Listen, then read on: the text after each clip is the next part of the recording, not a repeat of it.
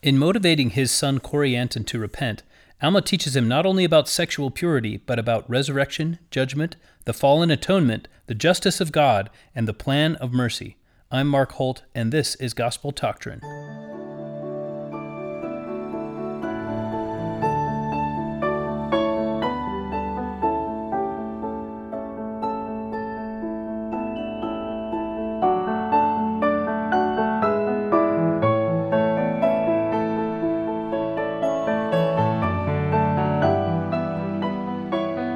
Thank you for joining me again for Gospel Doctrine, your Come Follow Me podcast. If you would like to ask a question that I could read on the air and answer from the Scriptures, please send me an email at gt@gospeldoctrine.com.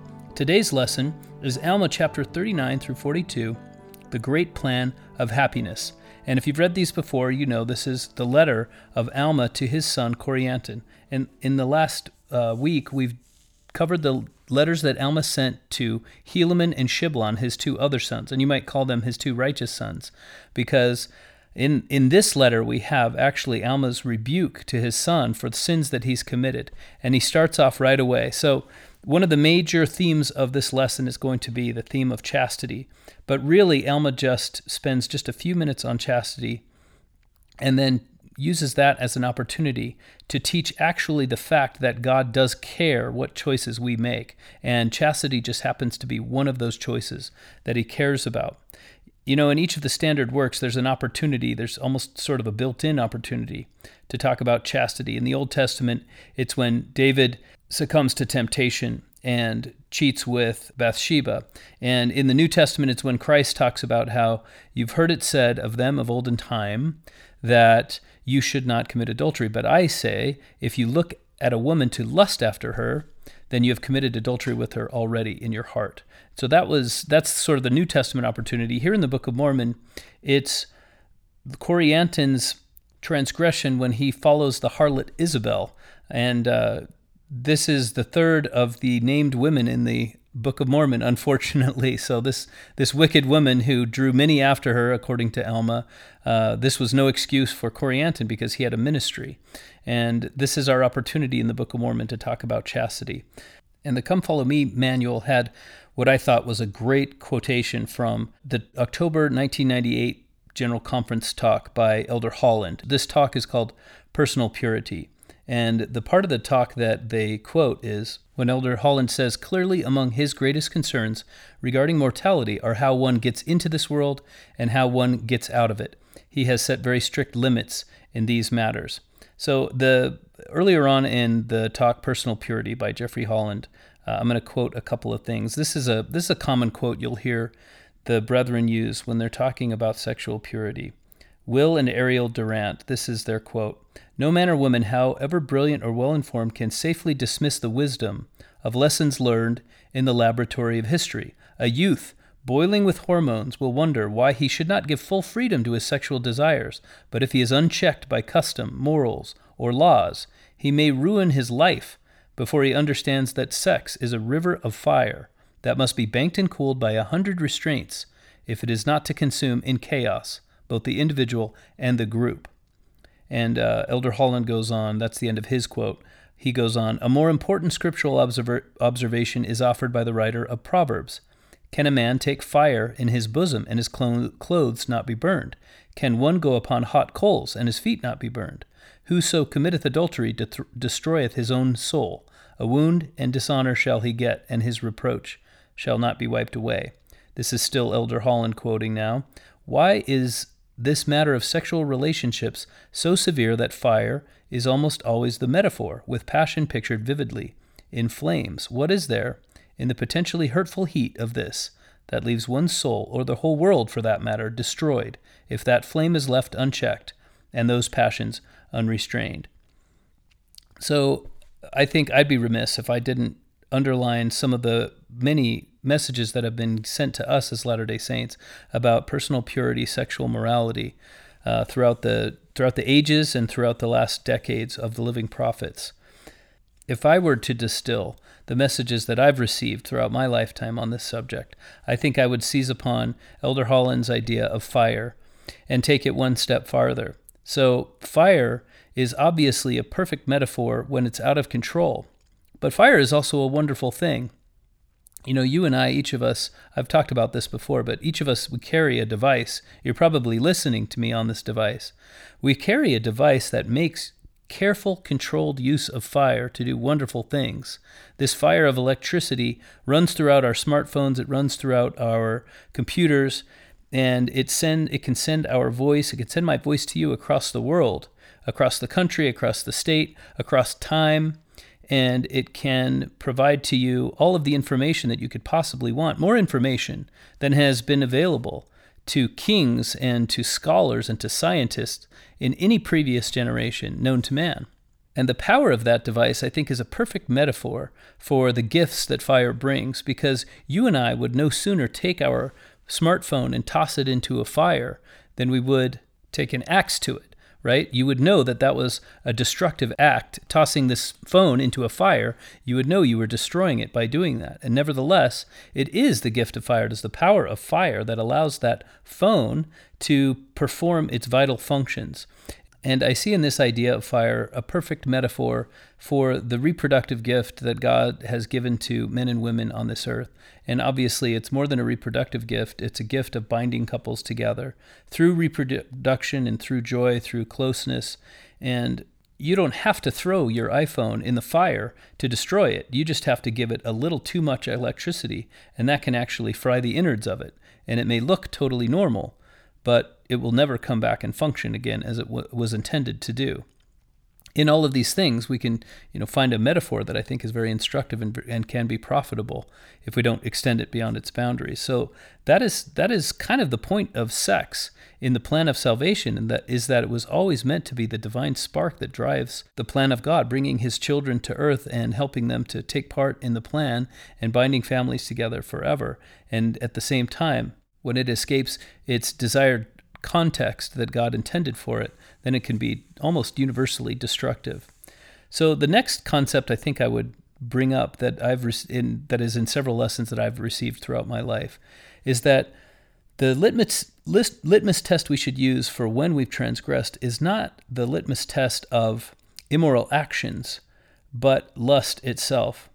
If you were to go to an Alcoholics Anonymous group, you wouldn't hear them say, it's okay for me to be around people who drink.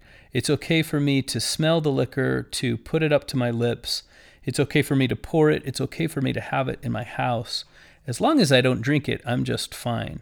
You would hear every single alcoholic in that group, you would hear them say, I've had to change who my friends are. I have to be around people who don't drink casually, or if so, I have to be around them when they're not drinking in order to avoid doing something that I know will be harmful to me, because I've proven to myself that I'm helpless against this desire for alcohol. My addiction is that strong.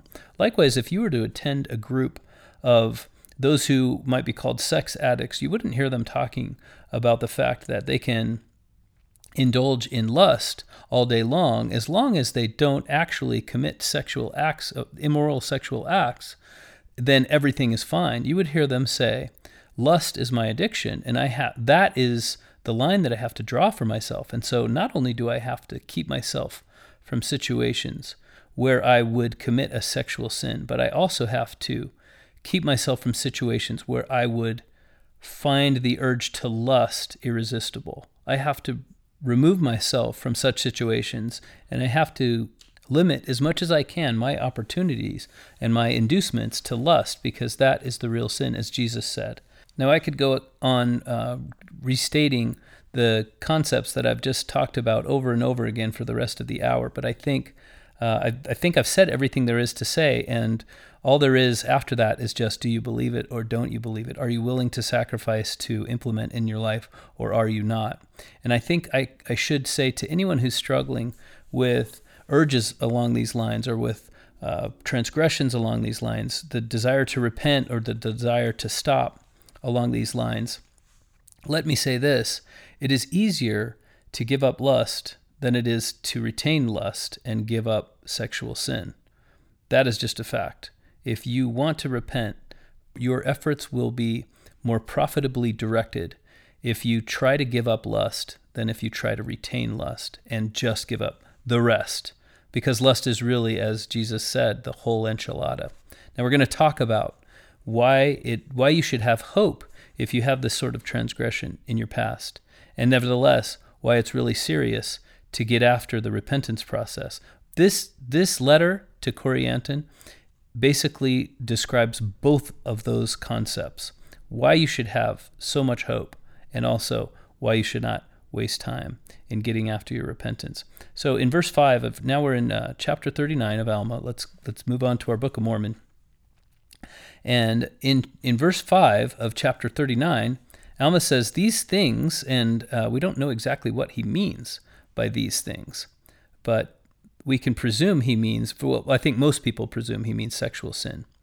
Know you not, my son, that these things are an abomination in the sight of the Lord, yea, most abominable, above all sins, save it be the shedding of innocent blood or denying the Holy Ghost. Now, we've learned other places in the Scriptures that denying the Holy Ghost, when it's done in a certain way, right? When someone has an absolute witness of God, and then denying the Holy Ghost means more than just saying, no, I didn't feel the Spirit right then.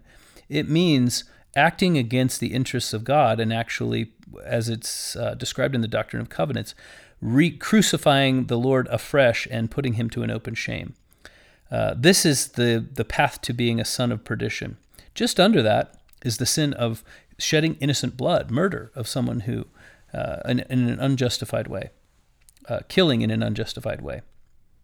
And obviously both terrible sins that you would think, yes, forgiveness for that sin will be very hard to gain.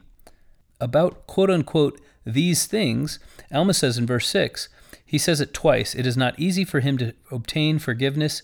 Yea, I say unto you, my son, that it is not easy for him to obtain a forgiveness. So Alma talks about how difficult it is to be forgiven of these things. So the question that remains to us to answer is, what does he mean when he talks about these things?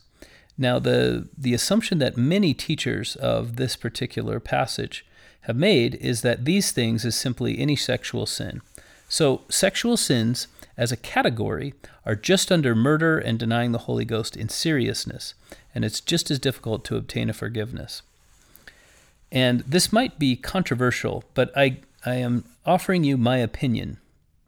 That reading is not how I read this passage. So for me, when he says these things, at the first line of verse 5, know ye not, my son, that these things are an abomination.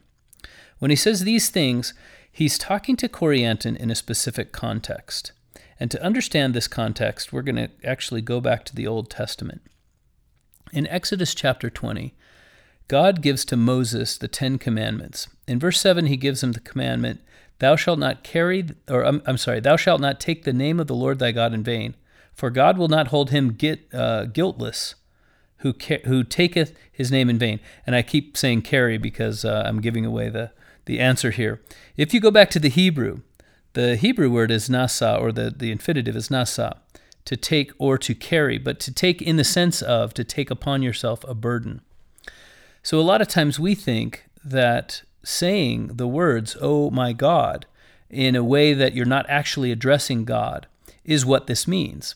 This one of the 10 commandments, to say those words is actually so serious that God will not hold him guiltless.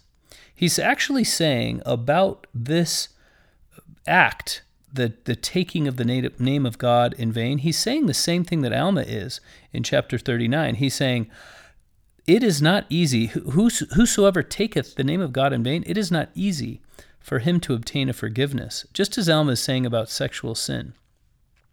Now, can it be true that of all the sins that are in the 10 Commandments, this is, by the way, this is the one about which God says that it's not, he will not hold him guiltless. He will not forgive somebody who takes his name in vain. Can it be said that it's true that that is the worst of the 10, breaking that commandment is the worst sin of breaking any of them? Remember, thou shalt not murder, thou shalt not commit adultery, thou shalt not bear false witness, thou shalt not steal. These are all parts of the 10 Commandments, and God doesn't say about any of those that he will not hold him guiltless who breaketh this commandment, only about taking his name in vain. So is there something missing here? And the meaning of that word nasa, to carry, to take, is actually the missing piece, right? So when you carry the name of God, when you take it upon yourself as a burden, that means you are someone who's teaching the word of God. You have a ministry. So Moses would have been someone who is carrying the name of God. When he went to talk to any of the children of Israel, he would have been there in his role as someone carrying the name of God. And that's the position that Corianton found himself in among the Zoramites. He was there carrying the name of God. And what Alma says, if we skip forward to verse 11, he says, "Behold, O my son," now we're in the middle of verse 11 of Alma chapter 39. He said, "Behold, O my son, how great iniquity ye brought upon the Zoramites, for when they saw your conduct, they would not believe in my words." Now here we get to the point. Alma is saying, not only did you commit this sexual sin, but you did it while you were engaged in the ministry of God, while you had taken upon yourself the burden of carrying his name to those who did not know it. And because you did that, you defined the name of God as a name that was mixed up in your iniquity. Now, this is a very common Israelite, Hebrew, Old Testament idea that prophets, and this is, by the way, it's a true idea, that prophets, they take upon themselves the sins of the people if they do not publish the words that God has given them. God has called prophets throughout every age, throughout every dispensation, to take upon themselves answering the sins of the people upon their own heads if they did not faithfully fulfill their own ministry. And Alma is saying to Corianton, it's no different for us. We have, the sins of the people will come upon us. We have this duty and this obligation to teach the gospel to everyone with whom we come in contact, as long as we have this ministry, as long as we are carrying the name of God or taking the name of God upon us. And we cannot do that in vain. If so, then the sins of the people will be answered on our heads. And if we do it faithfully, then we can shake our garments free of their blood. We can wash their blood from our garments. You hear all of these metaphors used throughout the scriptures. So in my personal opinion, and this is not to diminish the importance or the severity of sexual sin, but in my personal opinion, what Alma is saying when he says these things, what he means is, son, when you have taken upon yourself the name of God and then you go after a harlot, you have murdered spiritually some of God's children. Look at what happened with the Zoramites. They would not accept the truth.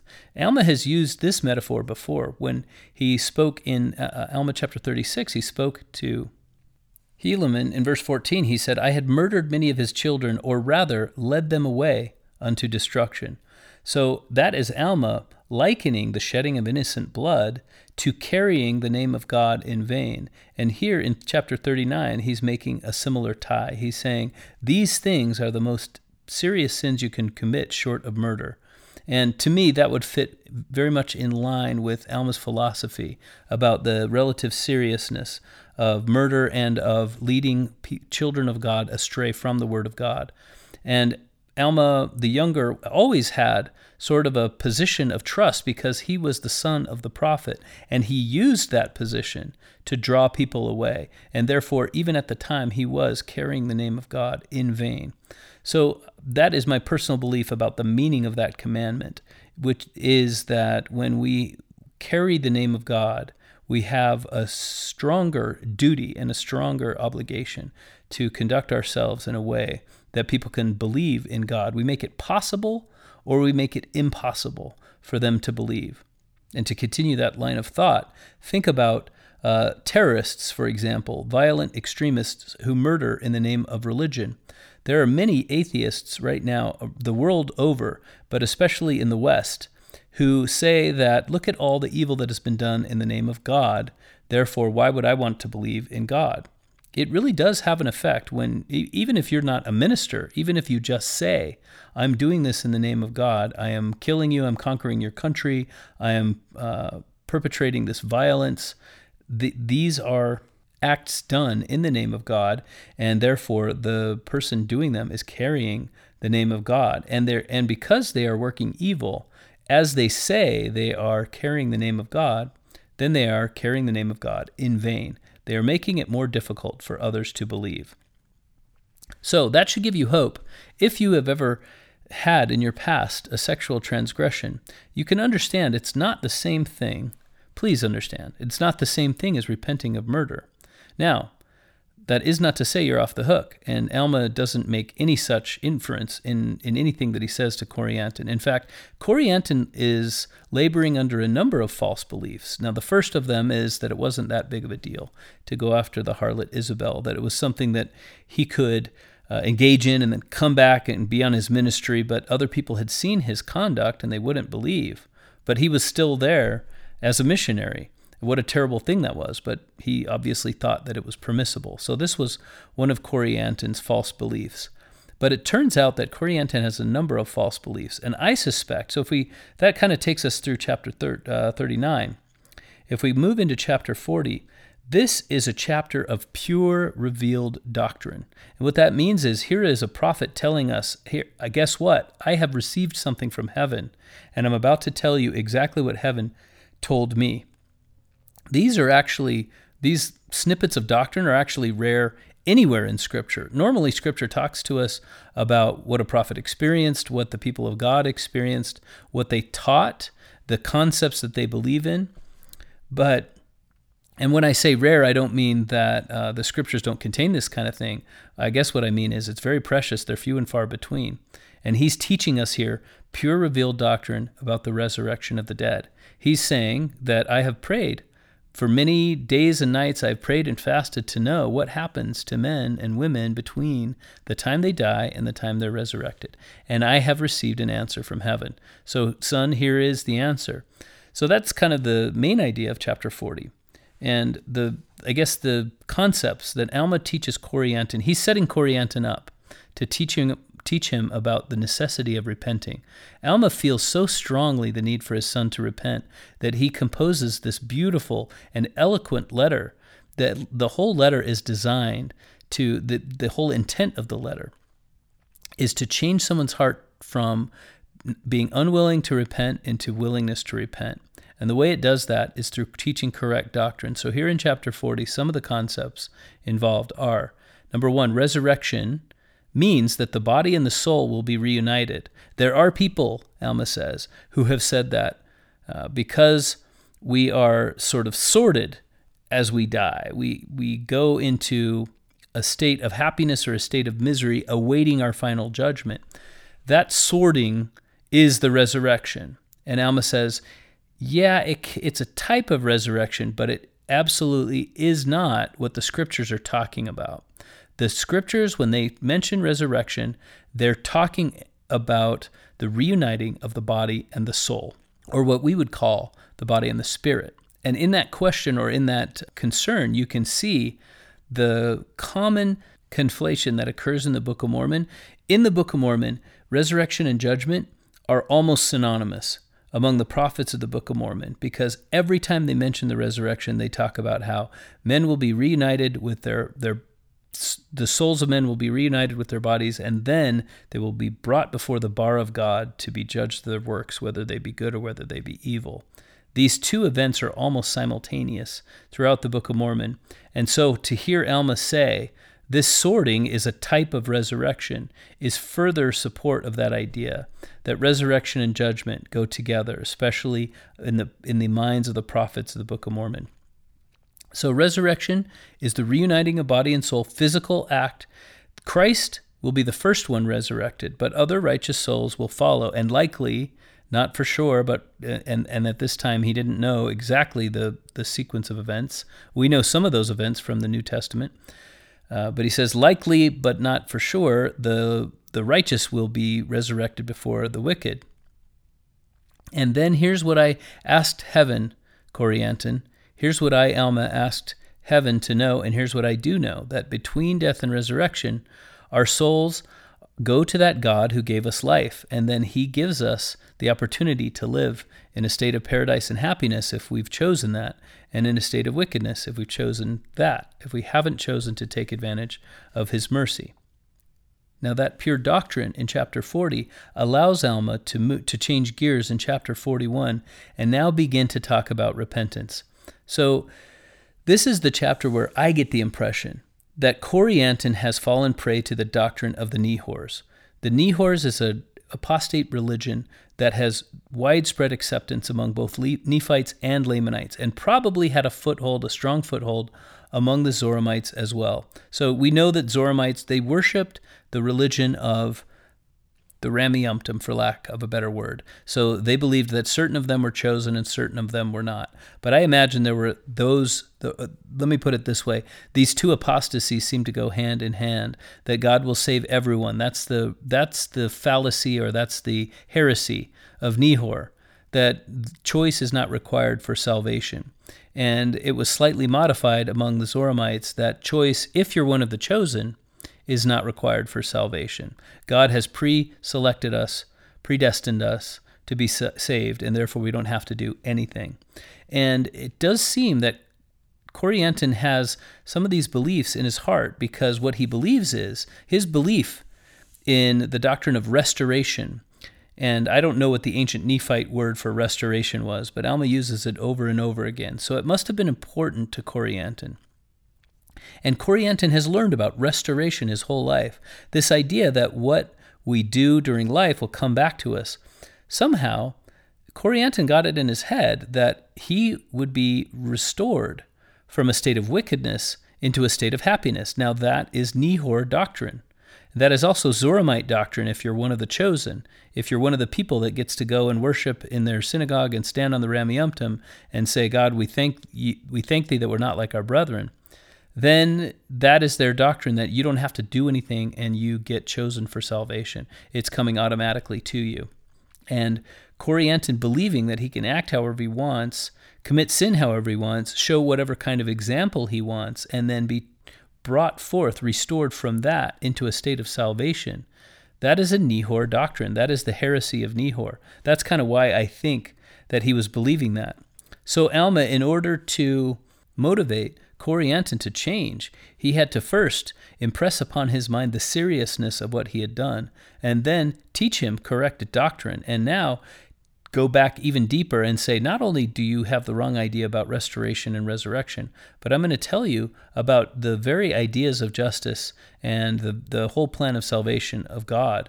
And only in understanding this great plan can you act correctly, can you be motivated to make the right choices and the sacrifices required to bring you to salvation. And that's what chapter 41 and 42 are. Now, I think that this is one of the most complete summaries of the plan of salvation that you'll find anywhere. If he had talked about forgiveness of man for each other, men and women for one another, and if he talked about taking care of the poor, really those would be the only two things left, in my opinion, and he would have covered the entire gospel. He talked about everything else. He talks about the fall, the atonement, the nature of God, the plan of the role of Christ in the plan of salvation, and the importance of justice and mercy. These are two densely packed chapters, and I'm not going to be able to do them justice. But I want to talk about, so I'm going to pick exactly what I want to talk about, and I'll leave it unto you to go read the rest. Please don't miss reading these chapters on your own. They're among the most precious chapters in the Book of Mormon.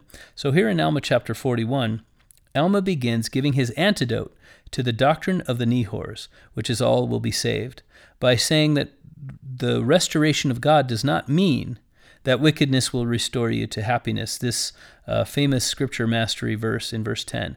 Do not suppose, because it has been spoken concerning restoration, that ye shall be restored from sin to happiness. Behold, I say unto you, wickedness never was happiness. So obviously Corianton had that belief that wickedness somehow and happiness could coexist. But happiness is the plan of God. It is a plan not to be happy in spite of wickedness, but to be happy after wickedness has been expunged, to be happy by taking wickedness out of us. And we don't do that. God does that. We just have to let him. So that takes us to verse 10. And now what I want to say about Alma chapter 41, it's not a long chapter, is that verses 12 through 15 are an extended poem. If you didn't have a chance to watch the YouTube video of our special episode this week, now I'm going to make another invitation for you to do that. Especially, I didn't find the exact timestamps, but later on in the video, probably about halfway through, and you can see in the slides, you can see what scripture that Mike Madsen, our presenter, is dealing with. If you don't have time to watch the whole hour-long video, then I encourage you to skip to the portion where he talks about this particular scripture, Alma chapter 41. It is one of the most beautiful and complicated chiasmuses. I actually don't know the plural. It is one of the most beautiful and complicated chiasmic poems in the entire Book of Mormon. And that's because it has a very unique structure. I'm going to talk about it a little bit, but if you want to see this idea represented in a visual way, again, I recommend you go to watch that special episode video on YouTube. And if you go to YouTube and just search for Gospel Doctrine and Chiasmus, then you should be able to find it. So this poem begins by Alma talking about the meaning of the word restoration. He asks the question, is the meaning of the word restoration to take something out of its natural state and put it in a state opposite its nature? Now, just to show you how chiasmus works, now if we skip to the end, we can find a match to that question. That which you do send out shall return to you again. In other words, the answer to the question is no. So the beginning of the poem is Alma asking a question. Does restoration restore you from sin to happiness? The end of the poem is Alma saying, that which you send out returns to you again, and it's restored to you. The word restoration more fully condemneth the sinner, and justifieth him not at all. So what is in the middle of this poem to convince Corianton of that truth? In verse 13, Alma says, my son, this is not the case. In other words, it's not the case you're going to be placed in an unnatural state. The meaning of the word restoration is to bring back evil for evil, carnal for carnal, devilish for devilish. And now listen carefully to this. Good for that which is good, righteous for that which is righteous, just for that which is just, merciful for that which is merciful. He names each of these good attributes or good intentions or good actions. He names them each twice. And this is what makes this chiasmus unique, because on the one hand, he's saying that good will be restored to you or given to you. That's what you will receive for that which is good. In other words, you will receive good if you give good. And he does that with all four of these attributes. And then in verse 14 he says, therefore, my son, see that you are merciful unto your brethren. And now he's talking about what Corianton can give. Deal justly, judge righteously, do good continually. These are, in other words, he in verse 13, he mentioned each of these attributes twice. Once as something that Corianton would give, and the second time as something that he would receive. Now he says them all in a row. Rather than saying each of the four attributes twice, he says each attribute individually is something that Corianton would give. And now he says, yea, if you do all these things, then shall ye receive your reward. Yea, ye shall have mercy restored unto you again. Ye shall have justice restored unto you again. Ye shall have a righteous judgment restored unto you again. And ye shall have good rewarded unto you again. This time he says them in reverse order, as you would expect from a chiasmus. So what Alma does, and this is obviously a poem that Alma took a great deal of time to write, but the reason that the ancient prophets wrote chiastically was because they lived in an oral tradition, and they wanted their hearers to remember the lessons. And this would have been ingrained in Alma from an early age. It's simply the scriptural and even the Hebraic way of teaching concepts, because they stay with you. And the central point of this chiasmus is, then shall ye receive your reward. So talking about receiving your reward, and then he illustrates, you give this and you get this. And it all matches. Each of those giving and receiving in verse 14 has their match in verse 13. They're doubled up on the way in, and then they're separated singly on the way out. If you want to see, again, I'm not doing it justice. This concept was brought home to me and taught to me by Mike Madsen, and if you want to see it represented visually, that's really the best way to understand it. Go find that video on YouTube. But this is one of the most beautiful passages and beautiful poems, most complicated poems, and most effective poems in all the Book of Mormon, because as we learn in later chapters, this letter to Corianton did the trick. Corianton did, in fact, repent. He ended up an effective missionary, and he was forgiven of his sins. And as Mormon describes Corianton later, He first describes the righteousness of Moroni. Remember, Captain Moroni is the kind of man that if everyone had been like him, the powers of hell would have been shaken forever. Then what does he say about the sons of Alma? He says, "Behold, the sons of Alma were not one whit behind Moroni in righteousness." So Corianton becomes the kind of person who can be described in the same sentence as Captain Moroni. After he was the kind of person who would carry the name of God in vain and take many of the Zoramites with him into destruction and follow after the harlot Isabel, right? He was a very vile sinner, just like Alma, just like Zeezrom, just like Alma the elder, just like so many people in the Book of Mormon. And here is Alma the Younger bringing him to repentance. This is the cycle of the Book of Mormon right here, unfolding before our eyes. We'll see it happen to Corianton. And that takes us to chapter 42. Now, chapter 42 is another of these almost pure doctrine chapters. Alma doesn't say specifically how much of this he heard from an angel, but this is doctrine of the plan of salvation, and it outlines clearly what happened in times when Alma could not have witnessed. So he knows things about the way the fall unfolded, the way God treated Adam and Eve, the angels that were there. Was this revealed directly to Alma through intercession of the Holy Ghost and through God himself, or did he learn it from the scriptures? We don't learn that here. But Alma does know more than you and I would know without the Book of Mormon, without his writings. Somewhere he got extra doctrine that you and I don't have access to, or that we wouldn't have had access to had he not given it to us. And we don't know exactly where that's from.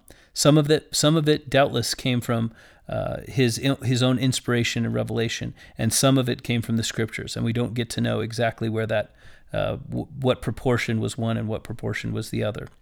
Nevertheless, this is like 2 Nephi chapter 2 in the list of chapters that are invaluable to us in understanding the fall of Adam and Eve. And one of the things that I really love about Alma chapter 42 is that there is this wonderful correlation between the fall of Adam and Eve, the atonement, right? They're parallel in a certain way. In the same way that spiritual and temporal death are parallel, in the same way that resurrection and exaltation as rewards are parallel, in the same way that the bread and the water of the sacrament are parallel. And Alma, what Alma teaches in this chapter is that justice and mercy are parallel in that same way. And I'm going to tie all these together for you. We're going to discuss, and it's not as complicated as I've made it sound. We're going to discuss this chapter 42, and I think by the time I'm done, it'll all make sense. So the first thing I want to say, and before I start talking about specific verses, is I've taught in the past that the fall of Adam, as we understand, and mostly from this chapter, the fall of Adam and Eve is a proxy sacrifice of the stature of the atonement, almost. It is, to put it another way, second only to the atonement in its impact upon the salvation of the children of men. So what does that mean? Adam and Eve, when they took upon themselves to transgress the commandment of God, eat of the fruit of the tree of knowledge of good and evil, they became fallen. They became a lost and fallen people, as Alma describes in chapter 42. And because they did that, they also caused the entire earth to change its nature. Any offspring born to Adam and Eve, therefore, were born into a lost and fallen world. They became lost and fallen man as well. In that way, what Adam and Eve did was a proxy sacrifice. They lived in the presence of God in the Garden of Eden. They had frequent visits from God, personal visits where he would teach them things, and he would even promise to come back and teach them more. And they were waiting for this, and it was during the period when they were waiting for this additional instruction that they transgressed and fell. Now, it requires a lot of pondering, and some of the answers are not 100% clear as to how much of that was intentional. Did Adam and Eve know we cannot reproduce? We cannot have children. We cannot have posterity here in the garden, and therefore we're going to fall. In order to keep the commandment of God to multiply and replenish the earth, we have to break the other commandment to not eat of this fruit. How much of that did they know? How much of it was on purpose? We have to guess a little bit there. But they knew some of it. They knew that they couldn't fulfill all of their potential without partaking of this fruit. And especially Eve knew that. Now, the first verse I'm going to bring to your attention in Alma chapter 42 is verse 7. Alma talks about how it was appointed to man to die. He talks about basically the things I've already said, that when Adam and Eve, they chose to fall, they chose the transgression of eating the fruit, then they became fallen man. The world became a lost and fallen world. And in verse 7, Alma says, "And now you see by this that our first parents were cut off both temporally and spiritually from the presence of the Lord. And thus we see they became subjects to follow after their own will." Now, another way of saying subjects to follow after their own will is to say that they had agency. Lehi expressed it by saying they were agents unto themselves, to act and not to be acted upon. This made men and women unique in the creations of God in that we can choose for ourselves to follow the plan of God. And as necessity of that choice, we can also choose to transgress the commandments of God. So basically what Adam and Eve gained for their posterity, for anyone that would follow them, was the ability to disobey. And it is the ability to disobey that makes us free agents. It gives us the power to actually choose. When we don't have the ability to disobey, the choice to obey is sort of meaningless. The problem is, as Alma expresses in verse 9, "Therefore, as the soul could never die, and the fall had brought upon all mankind a spiritual death, as well as a temporal, that is, they were cut off from the presence of the Lord, it was expedient that mankind should be reclaimed from this spiritual death. Therefore, as they had become carnal, sensual, and devilish by nature, this probationary state became a state for them to prepare. It became a preparatory state." Alma goes on to say in verse 14, "Thus we see that all mankind were fallen, and they were in the grasp of justice, yea, the justice of God, which consigned them forever to be cut off from his presence." So that is what the fall is. Because mankind now has the power to choose to disobey God, they are going to, it is a foregone conclusion, that they are going to exercise that power to some extent. They are not going to be perfect in resisting all of the temptations, and therefore they are cut off. They cannot return to live with God. They are in the grasp of his justice. And what Alma does in this verse, in verse 14, is he equates mankind being in the grasp of God's justice and being fallen. I want this to sink in a little bit because we often clearly equate having mercy have its hold over us. We equate that with the atonement of Jesus Christ. But what we don't often do is equate having justice have its sway over us with the fall of Adam and Eve. So let me back up a little bit and repeat something I've said. The fall is a proxy sacrifice like unto the atonement, where Adam and Eve changed the nature of reality, changed the nature of mortality, so that anyone entering it lived a different sort of life than they had before. And Adam and Eve were willing to take upon themselves this choice for all of mankind that would follow, in much the same way that Christ took upon himself the choice to suffer for the sins of all mankind, and by so doing, changed the very nature of mortality for everyone who would follow, and in his case, retroactively for everyone who had ever lived before him. One of these sacrifices caused mankind to be held in the grasp of justice, and the other sacrifice extended to mankind the arm of the mercy of God. One of these gifts, the gift of justice, comes upon us without any need for us to choose it. It comes upon us as a free gift, much like the resurrection of the dead, which is represented, by the way, by the bread in the sacrament. It is represented by the body of Christ dying and returning to life. The mercy that we receive through the atonement is represented through the blood of Christ, which is shed for us.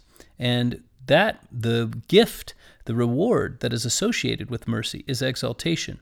So much as we receive the fall of Adam, fall under the grasp of justice, find ourselves in a fallen world, are subject to temporal death, we receive the free gift of resurrection. In the same way, we choose spiritual death, we choose to transgress, we choose to be separated from the presence of God, and Jesus Christ has performed the atonement, which extends mercy to us, which is a gift that we must choose, much like we chose to separate ourselves from God. We must choose the gift of mercy. And if we will, then we have the reward of salvation and exaltation, which is a gift that is made available to all, but not compulsory. Now, as support for this idea, I'm going to read verse 21 of Alma chapter 42. If there was no law given, if men sinned, what could justice do, or mercy either? For they would have no claim upon the creature. And what Alma is saying here is, look, if the fall had not happened and there was no law, there was no transgression, what could justice do? Because it had no claim. So I wanted to draw all those parallels for you so that you'll understand the fall of Adam and the atonement. They are not only proxy sacrifices, but they're important symbols that have been represented throughout the plan of salvation because they represent two different types of salvation, one temporal and the other spiritual. One is represented by the bread in the sacrament, the other is represented by the water. One of them comes as a free gift, and the other comes as a result of our choice through the power of Christ. And the point of teaching all of this, the point that Alma is trying to make to Corianton, that I'm trying to make to you, is that we often think that justice is a bad thing. We often think, if only I could get free of justice and then have mercy, just only mercy, have its power on me, then I would be okay. Then I can be regathered into the arms of God one day and be saved. And what Alma is saying is, no, if you want that, then you don't have an accurate understanding of justice. Without justice, you're lost. And he then draws this, in verses 15 through 17, he draws this amazing dependency chart. He says, look, punishment depends on repentance to exist. If there's no repentance, there could be no punishment. If repentance depends on sin to exist, you can't repent if you could never sin. Sin depends on law to exist, and law depends on there being a punishment enacted. And so there's this circular dependence there that where none of these things can exist without the other.